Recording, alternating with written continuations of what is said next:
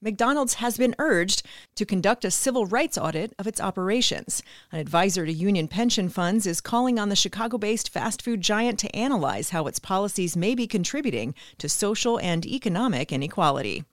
And I'll talk with Crain's residential real estate reporter Dennis Rodkin about news from the local housing market, including how actor Jim Belushi is looking for a Chicago home. Meanwhile, chef Stephanie Izard sold hers. She told me that she's opening 2 restaurants in Los Angeles this year. One is already open and the other opens in December. What she said is, I'm so busy in Los Angeles that I can't really keep up a house. I'm Amy Guth, and this is Crain's Daily Gist for Wednesday, November 24th.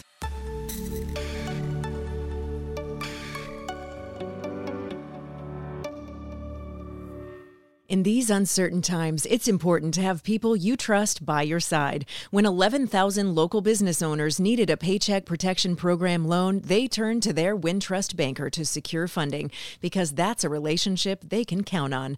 Businesses are navigating some of the biggest challenges they will ever face. Wintrust is here to answer their calls. They'll answer yours too. Start the conversation at wintrust.com/dailygist. Member FDIC. Hi there, and welcome to Crain's Daily Gist Live, brought to you by Wintrust. I'm your host, Amy Guth, and I'm joined by Crain's residential real estate reporter, Dennis Rodkin, as I am every week, here to talk about news of the week from the local housing market. Hey, Dennis, how's it going today?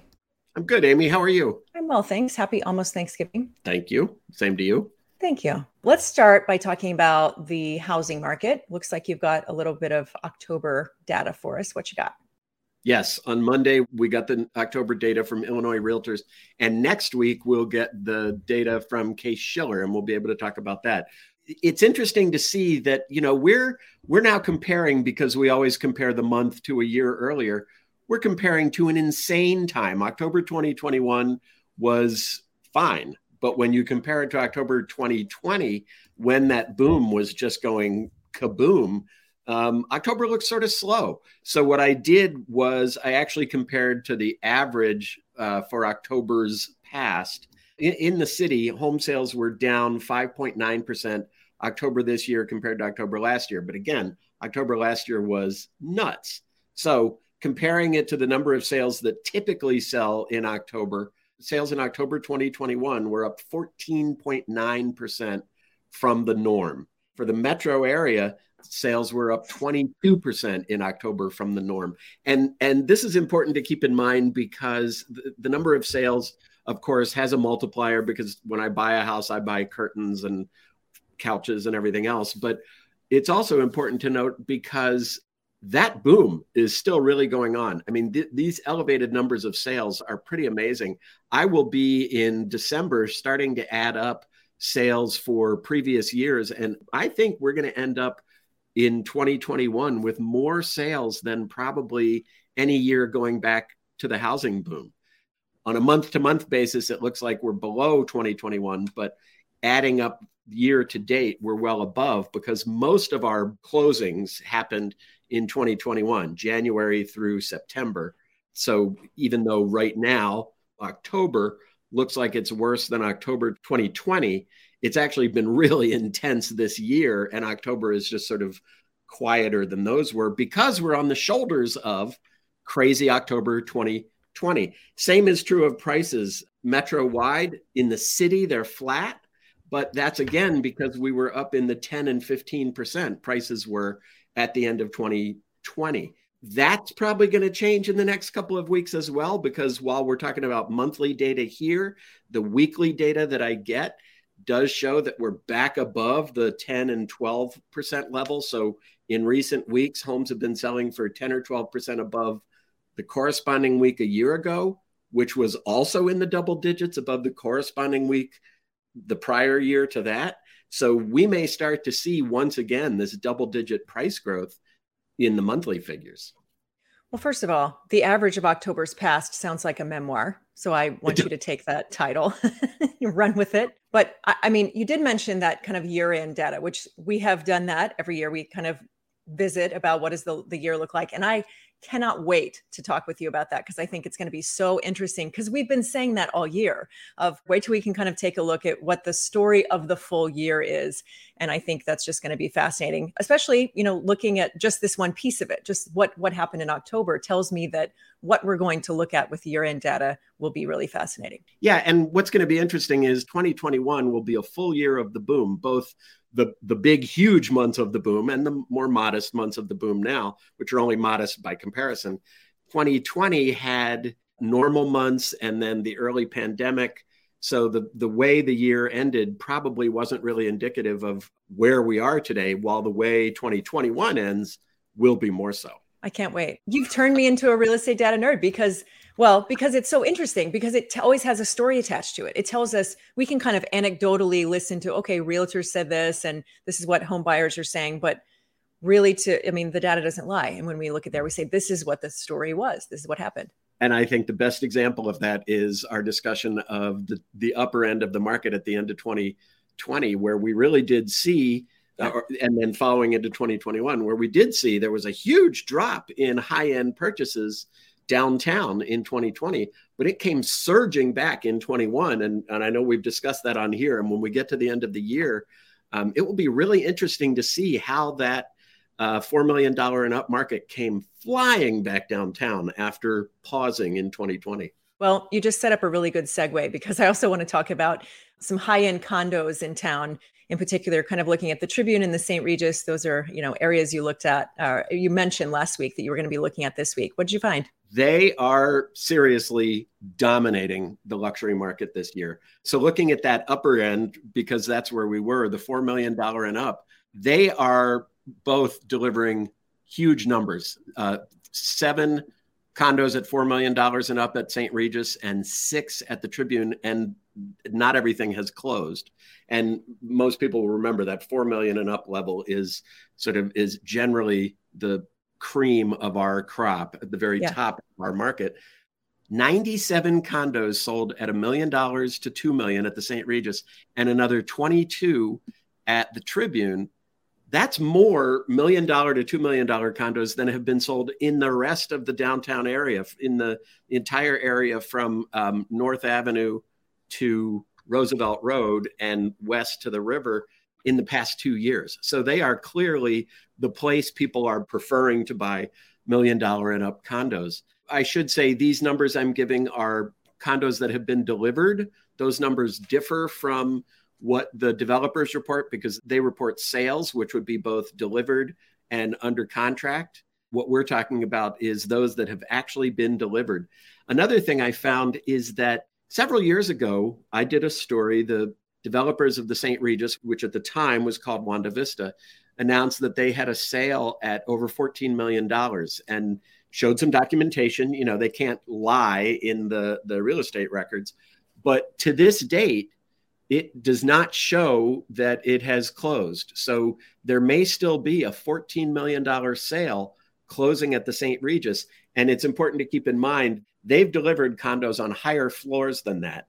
So it couldn't be that they haven't yet reached that floor. And I'm really intrigued, because that will be a very high level price. They reported it again, I think it was 2018.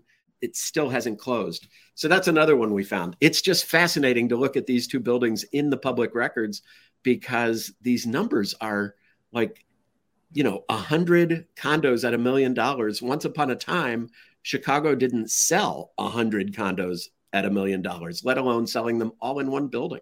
I mean, the St. Regis building is interesting just because when it was under that previous ownership, there was a little bit of, let's say, consternation, right? When it was right. The Wanda and then changing it to St. Regis, there was some issues there. I think, if I remember correctly, there were a couple of lawsuits filed. There were lawsuits. Neither of those has been resolved that I can determine. Neither of those condos, there were actually 3, I think, they have not been delivered. So the lawsuits, I assume, are still in process, but I don't know. And the other thing about the change is that the number of contracts that St. Regis reports has really risen quickly in the year, roughly a year since they made the announcement that the Vista partner, or the Wanda partner, was gone and they were going to be called St. Regis. Deliveries have also risen, but there are still a very large number of deliveries to people who put them under contract in 2015, 16, when sales started. Many of those have names that are distinctly Chinese or Asian, and there was a strong push in the early years, especially, the partner Wanda was out of China.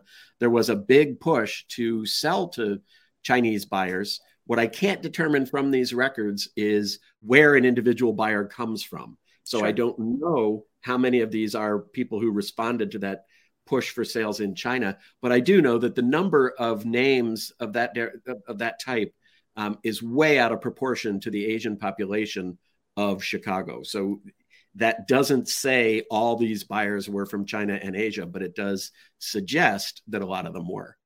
All right, let's shift now to West Lakeview, to take a look at 18 new houses that are coming to the area. This is the second recent announcement we've done of a formerly industrial property in that area going to single-family homes. Not that that's uncommon, especially in that area, but these are like the last of them. In the area where these are being developed at Wolfram and Paulina, it's really the last piece of industrial property in a neighborhood that was nearly all industrial in the 1970s and 80s. And in the mid-80s, the first pieces went residential. Now, if you look at an area, really about a 20 square block area, virtually everything that was industrial is now residential, or residential appropriate, like park, that sort of thing, and used to be industrial. This was industrial owned land. I don't know what it was used for in the distant past. Most recently, it's been empty land owned by an industrial company and occupied by a nursery. But it's sort of interesting to see this neighborhood close in. There are some on the north side of Wolfram and some on the south. The two parcels together, they're sort of derived from a classic two-flat, a little squarer than some two flats, but they're single family homes. They all have rooftop decks, and they also have decks on the roofs of the garages. Yeah. So give me what are major cross streets? I'm not picturing exactly where that is in West Lakeview. Wolfram and Paulina would be just above Wolfram and Diversey. But that's pretty far west, isn't it? It is. Yeah. It's an area, it really is a part of Lakeview that when we were kids was an industrial neighborhood. Sure. Yeah. Change. I remember, because I'm decades older than you are.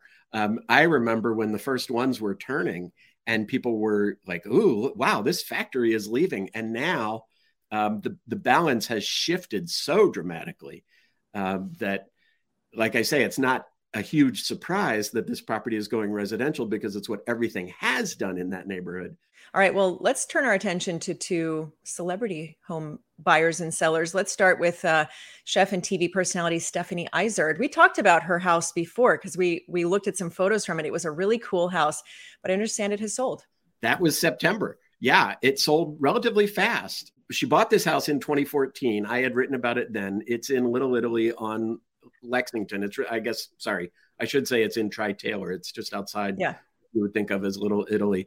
Built in, I think, 2000, looks a lot like the historical homes there, which is really what you need to do if you're building in Tri-Taylor. She bought it in 2014. I wrote about it at the time, spoke to her at the time, and then I was a little surprised to see it come on the market this September. She didn't talk to me then, but now that it has sold, she told me in an email that she's opened is opening two restaurants in Los Angeles this year. One is already open and the other opens in December. What she said is, "I'm so busy in Los Angeles that I can't really keep up a house."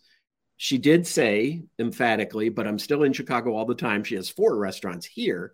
So my guess is you move into a condo or something a lot less maintenance than a single family home. It sold for $1.28 million. So she paid $1.2 in 2014. She redid the entire interior in the way we're looking at. She also upgraded the outdoor barbecue station it's got gas and water and is much fancier than it was. We were in love with the bedroom the last time. I think we have it again this time. It looks like sort of a retreat on a tropical island. Oh, this Polynesian thing. Yeah. I didn't know this at the time it was for sale. The family room has this sort of woven wood effect on the walls. Those are barrel staves from Goose Island. That's really neat. I mean, that's a cool piece of just like one day Chicago history to save, hopefully the buyer will preserve that. Yeah, I would assume, I mean, it's probably also very difficult to remove. I would assume that unless you absolutely hate it, you're going to leave it. That is pretty cool. I mean, it has like a fun kind of whimsical vibe in this house. That's fun. It's not overdone. It doesn't look unsophisticated. It looks just kind of playful and bright. And I feel like, in Chicago winters, sometimes you need that kind of brightness. Yeah. And as I understand, I don't know Stephanie Izard, but as I understand, you've also just sort of described her personality. I think this house, people tell me, really exudes her personality. And I think what you've just said about the house probably fits the impression I have of her from videos I've watched of Top Chef and things like that. Yeah, she seems like cheerful and just kind of like a fun person. All right, well, let's go to another celebrity who is home shopping. That's Jim Belushi. So he's an actor, of course, and he has been farming cannabis in Oregon for a while, but he's looking for a home here. Yes, this was kind of interesting. I guess he didn't put a lot of he didn't make a lot of confidentiality requests because he looked at more than a dozen homes in Chicago, in the city of Chicago, on Saturday and Sunday.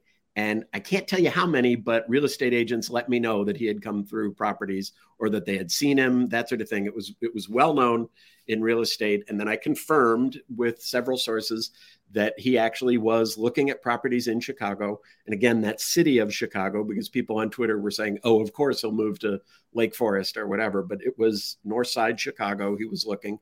And then I got another kind of funny kind of confirmation. His agent didn't call me back either. They never do. The celebrities, real estate agents never do. But there's a play in town about Lenny Bruce, and they published pictures of Jim Belushi posing with the star on Saturday night. So Jim Belushi wasn't only looking for homes in Chicago this weekend. He also went to a play about Lenny Bruce. So I wonder if it was, I'm going to come in town, look at homes, and also see the play about Lenny Bruce, or I'm going to come in and see the Lenny Bruce play. While I'm here, I'll look at some houses. While I'm there, I'll look at a dozen homes. I don't know. I think it's really interesting. As far as I know, he has not kept a home or apartment in Chicago since he was in Second City, which is in the 1980s or early 1990s. Most people know, grew up in Wheaton. So did his older brother, John, born in Humboldt Park. And as I said in the story, he does have a long history. He's led Cubs rallies. He's starred in movies that were filmed in Chicago, but he's not thought of as a Chicagoan the way you might think of like the Cusacks. Sure. But he may soon buy. I hope that he's as loose with the confidentiality stuff when he buys shopping, because I'll find out. We can have him as a guest on the podcast. We can just have him in here with us. He can talk about his home buying. He can just tell us all about it himself. I'm open to that. Let the record show. Celebrity home buyers, you are welcome on this podcast. Can we call the podcast that day according to Amy? Sure. That's fine. We can call it that every day if you want. That's fine. Sorry, because his show was called According to Jim. Yeah. Oh, yeah. I'm with you. I'm picking up what you're putting down, Dennis. All right. Well, what's coming up in the week ahead? I picked up the baton from Danny Ecker. Danny, on the commercial real estate side, has been writing about office buildings that have been given back to their lenders because, of course, the appetite for office space is shrinking. And so a lot of these Class B buildings just can't make their numbers work, can't fill them up. So they're giving them back to the lenders. So I'm looking at, well, how many of those might go residential? It's not unusual for office buildings to go residential in Chicago, of course. But I did have one source say that it may be a little more urgent now because as we try to come out of the pandemic era, old empty office buildings aren't going to be a good sign. So there's a big appetite for residential downtown. Will some of these buildings come along to suit that appetite, meet that appetite? Interesting. Well, I will look forward to talking about that with you then. Thanks so much, Dennis. Appreciate your time today. Thanks, Amy. Enjoy the holiday. Coming up, D33, one of the few remaining independent cannabis shop operators, is being bought for $55 million. We'll talk about that and more right after this.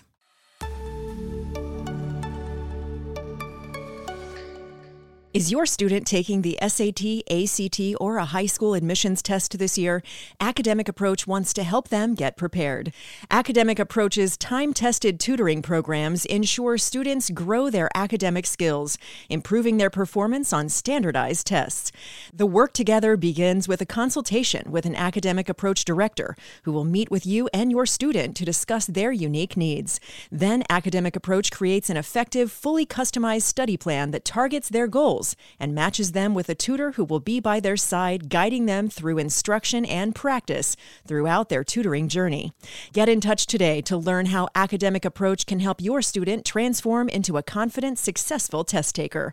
Learn more at academicapproach.com/dailygist. This is the Crain's Daily Gist with Amy Guth.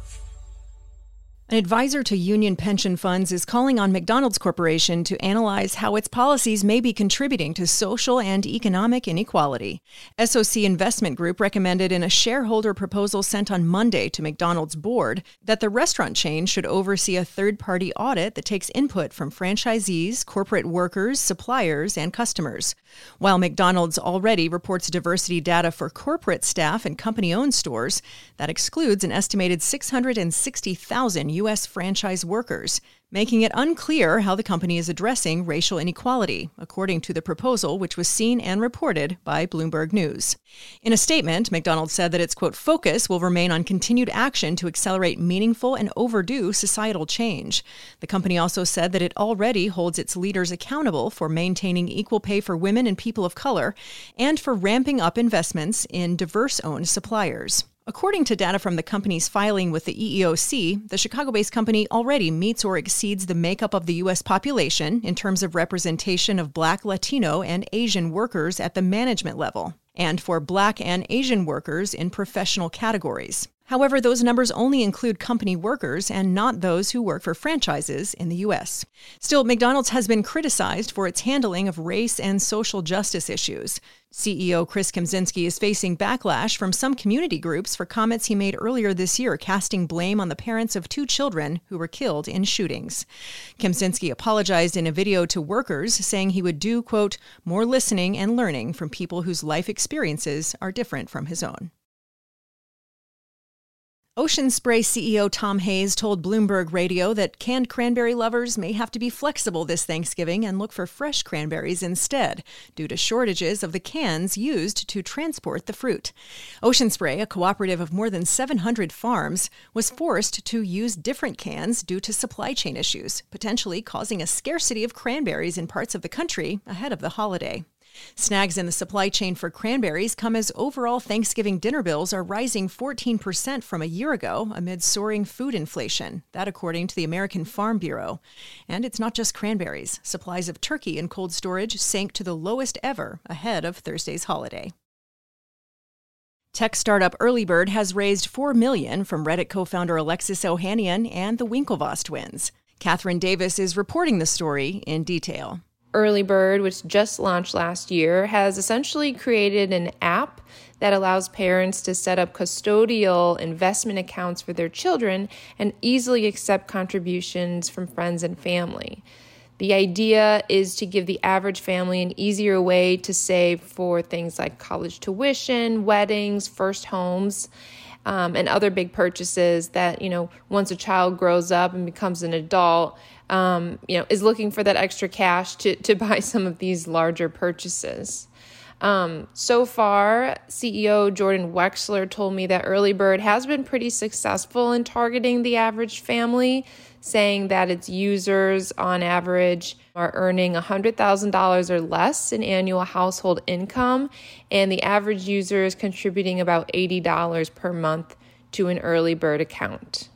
Earlybird says the new financing will help expand its engineering, product, marketing, and operations teams, as well as introduce the ability for users to invest and gift cryptocurrencies and non-fungible tokens. Dispensary 33, one of the last major independent cannabis shop operators in Illinois, is being acquired by a publicly traded company. Miami-based Ayr Wellness, that's AYR, is buying D33, which has marijuana shops in Andersonville and Fulton Market. Air is paying $55 million for the two shops in a deal that includes $40 million in stock, $12 million in cash, and $3 million in debt.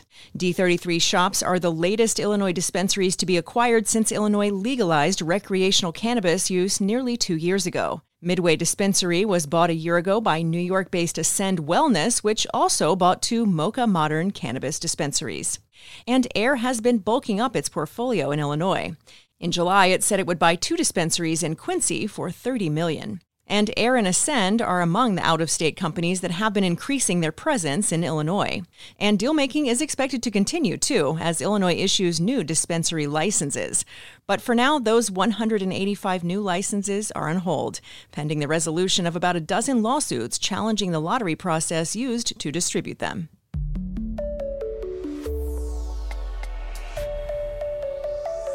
That's Crain's Daily Gist for now. Check in on our continuous news feed at chicagobusiness.com. Thanks so much to today's guest, Crain's residential real estate reporter, Dennis Rodkin.